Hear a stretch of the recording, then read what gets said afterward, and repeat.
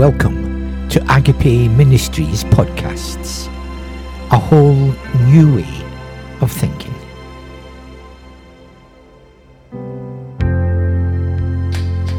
Episode 191, part 1 of the talk given by Amy Cameron. The talk is entitled The Power of God's Holy Spirit.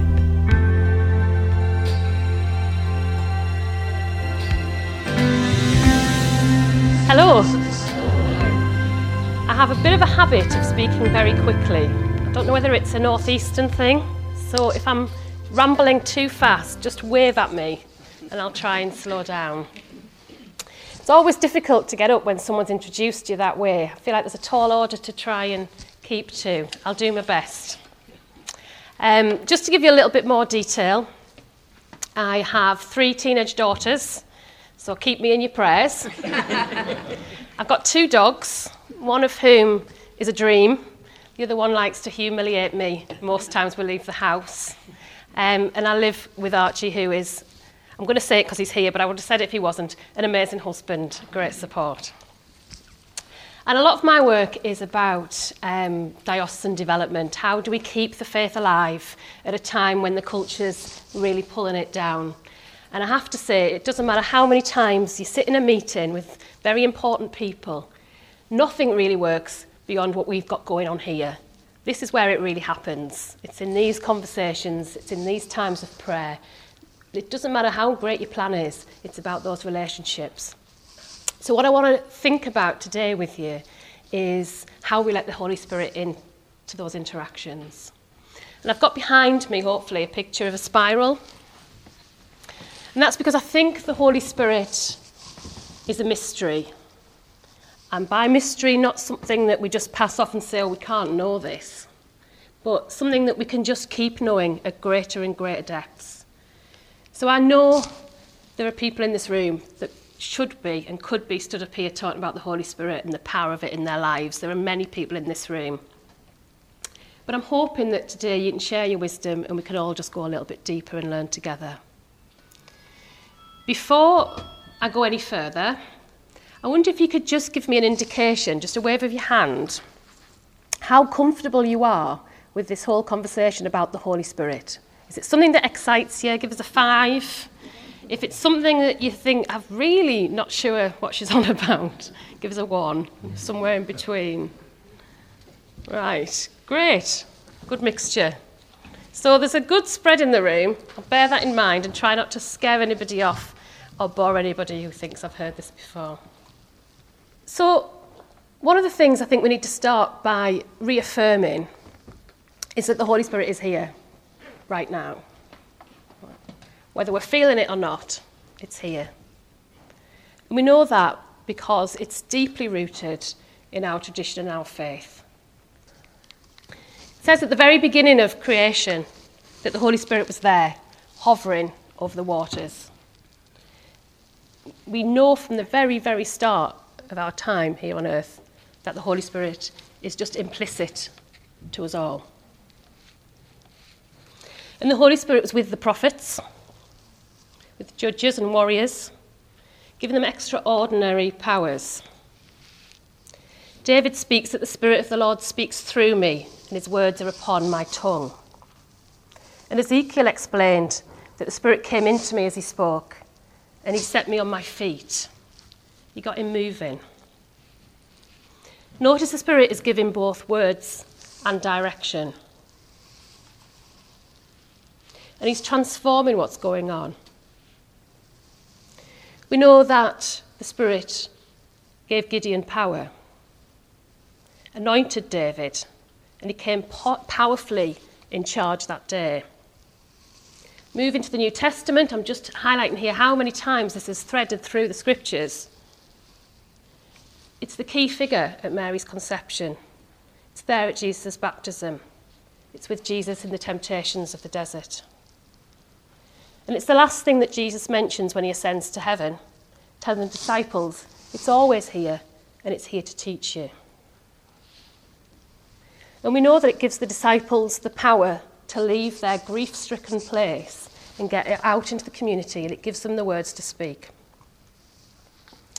So in terms of the power of the Spirit, it's absolutely deep-rooted. But what does that really mean? See, I was born into a charismatic parish. Folk masses and tambourines were everywhere. Quite glad to hear one today, it's been a while. And it was really frequent for me to hear people say that the Holy Spirit had prompted them to say something, that people were given words in prayer.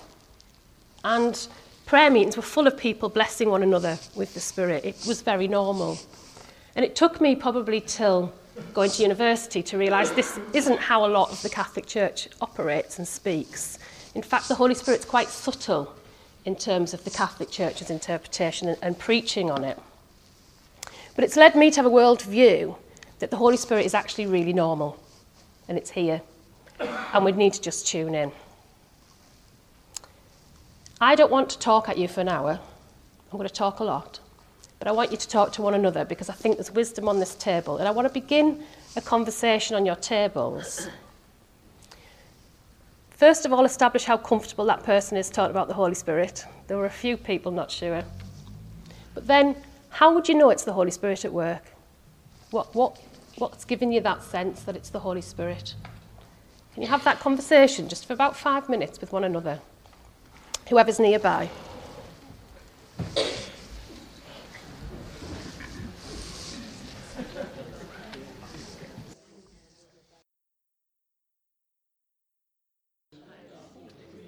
Okay, if I can call you back. I'm sure there's people being interrupted there, sorry.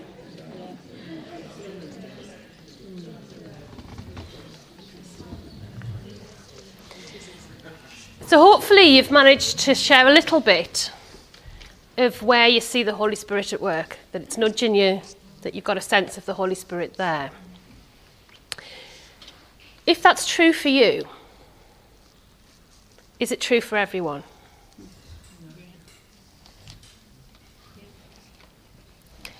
Because we get quite used to, hopefully, tuning in to where the Holy Spirit's at work in ourselves.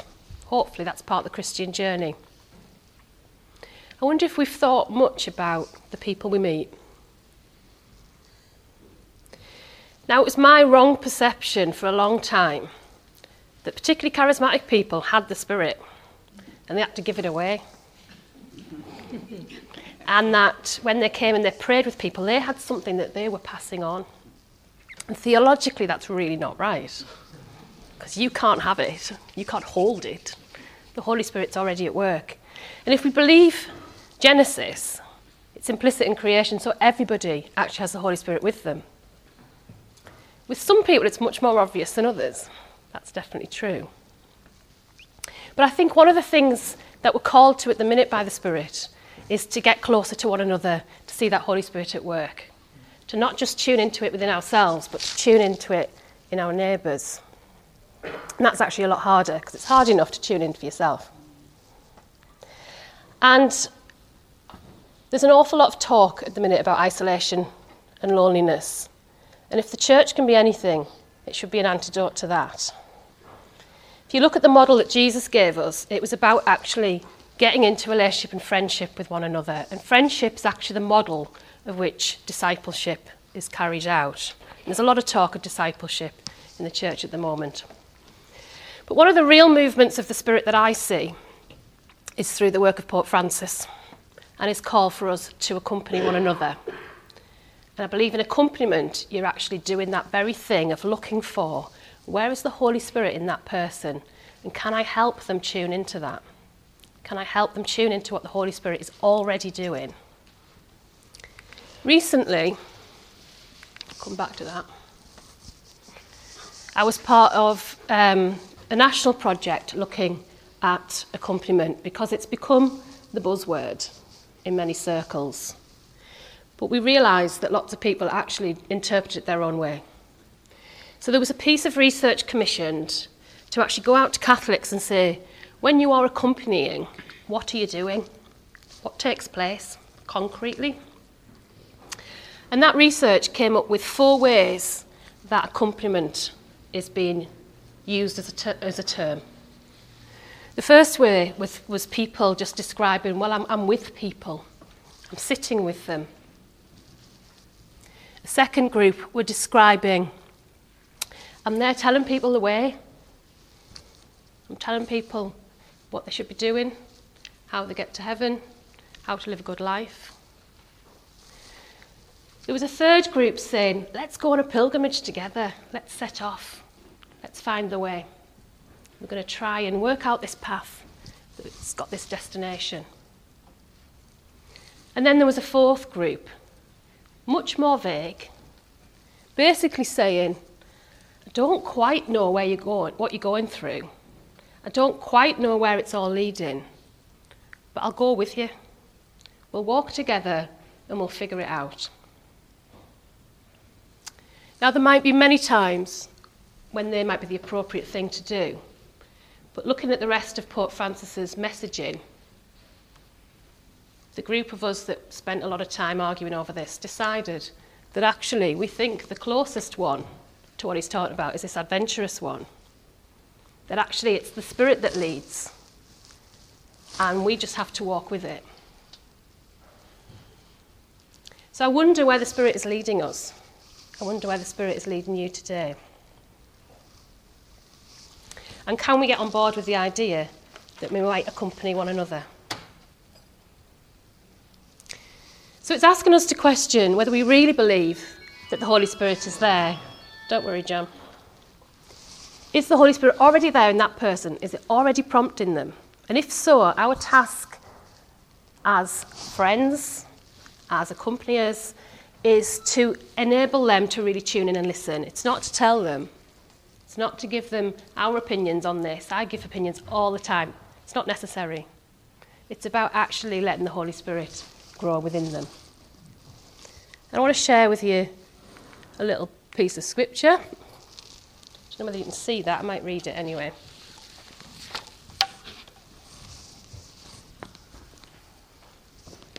Here we have a complement in action. Mary and Elizabeth. It says, at that time, Mary got ready and hurried to a town in the hill country of Judea, where she entered Zachariah's home and greeted Elizabeth. When Elizabeth heard Mary's greeting, the baby leaped in her womb, and Elizabeth was filled with the Holy Spirit.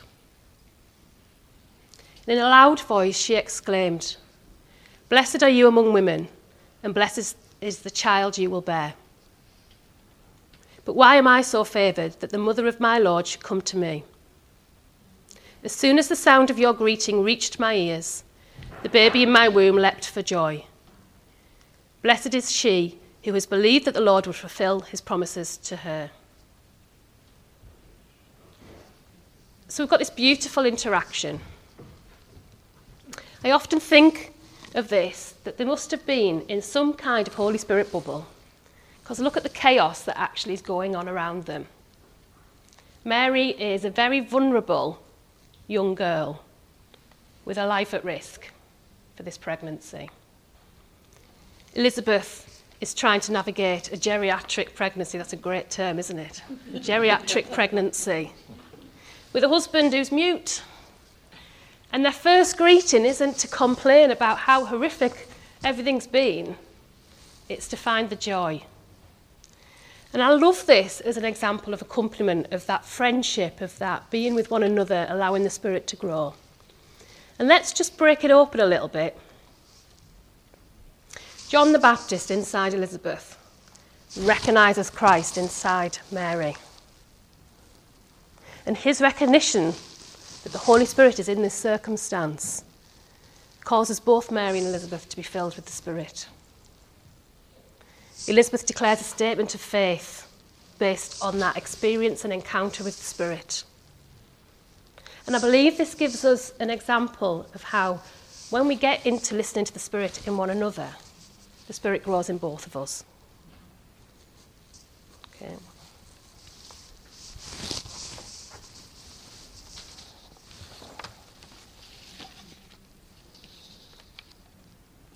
I want to share with you a couple of other examples of where I feel the Holy Spirit's working, but people don't claim it.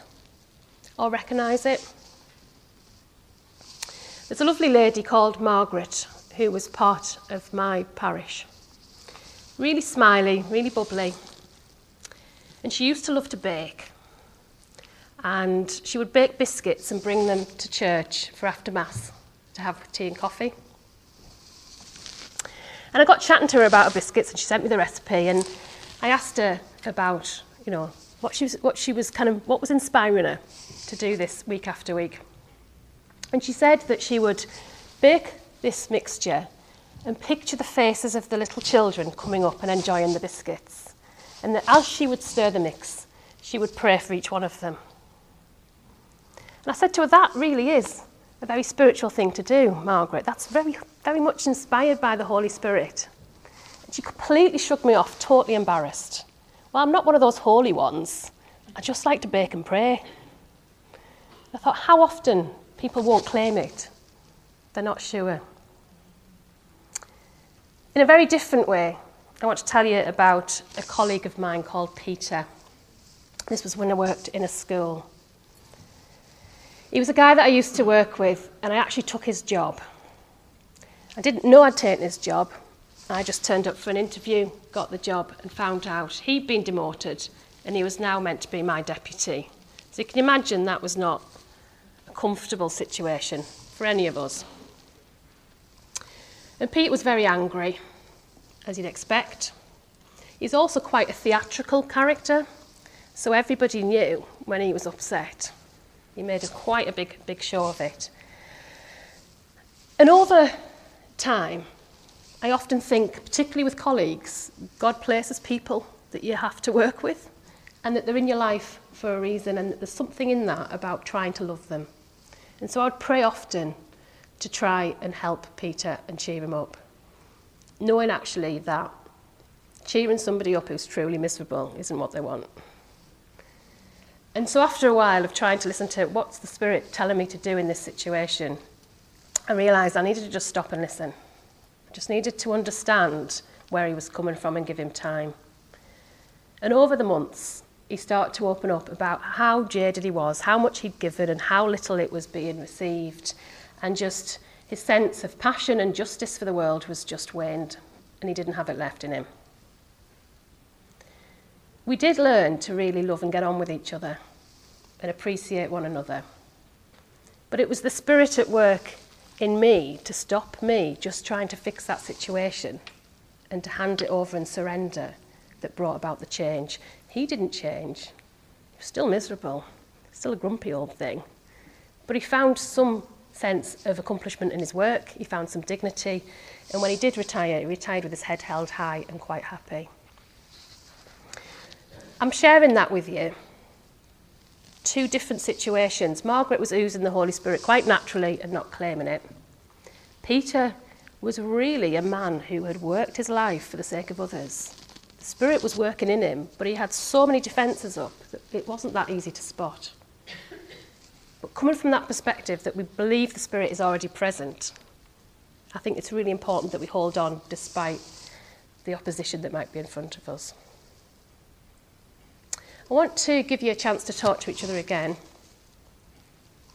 I wonder if you could this time share where you might have seen the Holy Spirit really working in someone else rather than the last question, which was more about yourself. Where might you have seen it in someone? Maybe unexpectedly or maybe really obviously. I'm just trying to keep you awake, really. Have a conversation with the person next to you.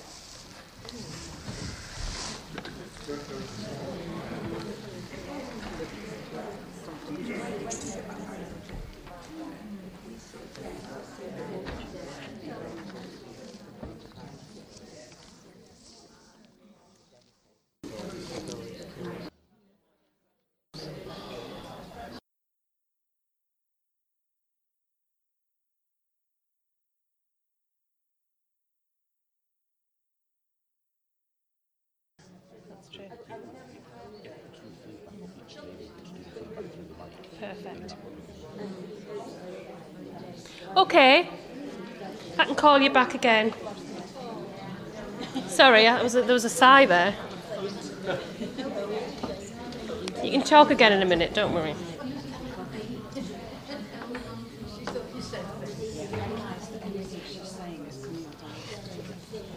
We've got some subtitles up if that helps. It's been, it goes off, I mean, it's not great with my accent, so there'll be some weird words appear, but I think it might be better than nothing.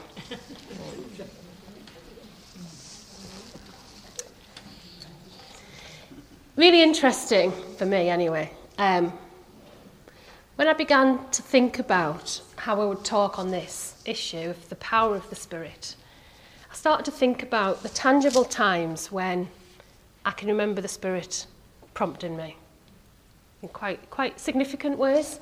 And I realised for the first time, actually, just this week, that it was always pointing me with a certain sense of direction. And in Ezekiel, he said at the beginning, it gives you the words to speak, but it also gives you the right path. I just wanted to share with you a little bit about the times when I felt the Holy Spirit's kind of really intervened in quite a powerful way when there was decisions to be made. In fact, just this last couple of months, I went into a meeting with a group of other people and we'd all decided we weren't going to do this work anymore, this particular project. And during that meeting, something happened. And I still can't tell you what it was, but it was the work of the Spirit because we all came out totally at peace, but totally decided we were actually going to do more work. And I'd have thought I'm just a mug, and I've been sweet-talked here, but it was the same experience for a number of different people who come with that same opinion. So I think the Holy Spirit really can turn things around and transform situations. I can remember coming across a prayer when I was 13. I'd had quite a spiritual experience that had meant that my family faith became my own personal faith. And I came across this prayer that I didn't know the title of, didn't know the author of, but it was the Thomas Merton prayer. It's probably familiar to many of you. It seemed to fit where I felt I was at 13, not really knowing where I was going, not seeing the road ahead, having no idea where it would end. But I was struck by the idea that if I follow faithfully, God will lead me by the right road. And I prayed that a lot through my teens. And I eventually mislaid it. And it felt like it had its season. I don't know whether you relate to that with prayers. But I discovered it again in the Slipper Chapel at Walsingham on the day that I met my husband. It felt like a little affirmation. You're on the path. I'm leading you. And trust. At around about 15, I came across a piece of scripture at a prayer meeting that somebody prayed and gave to me. And I really took it to heart. It wasn't something that I connected with intellectually, because it was about this pot boiling from the north and spilling out. Didn't really know, but there was something in this scripture that just stayed. And it was years later that I found out that at the same time, that piece of scripture had been given to a bishop in the diocese to set up a youth team. And that youth team was founded on that very piece of scripture. And that's where I went. I had more time with my husband, same husband, who would also join the team. And learnt that actually I had a real passion for teaching and for sharing faith. So again, I just felt it was a little nudge along the path. Sometimes it's really obvious. Again, at 17, I was thinking and praying about, should I go to Lourdes? Because there was a big pilgrimage going, but it was close to my exams, I wasn't sure. And as I was going up the staircase in our very rickety old house, a book fell off the bookcase and the title was Come to Lourdes.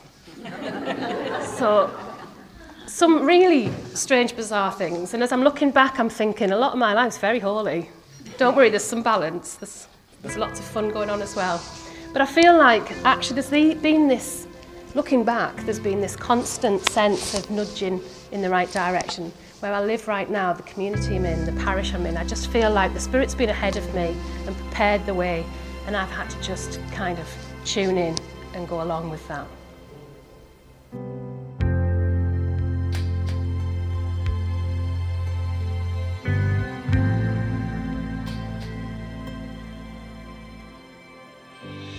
So thank you for taking the time to listen to these episodes. Our prayer is that as you listen and reflect on these teachings, that you'll be encouraged to continue your journey to maximise your potential to have a good and a happy life.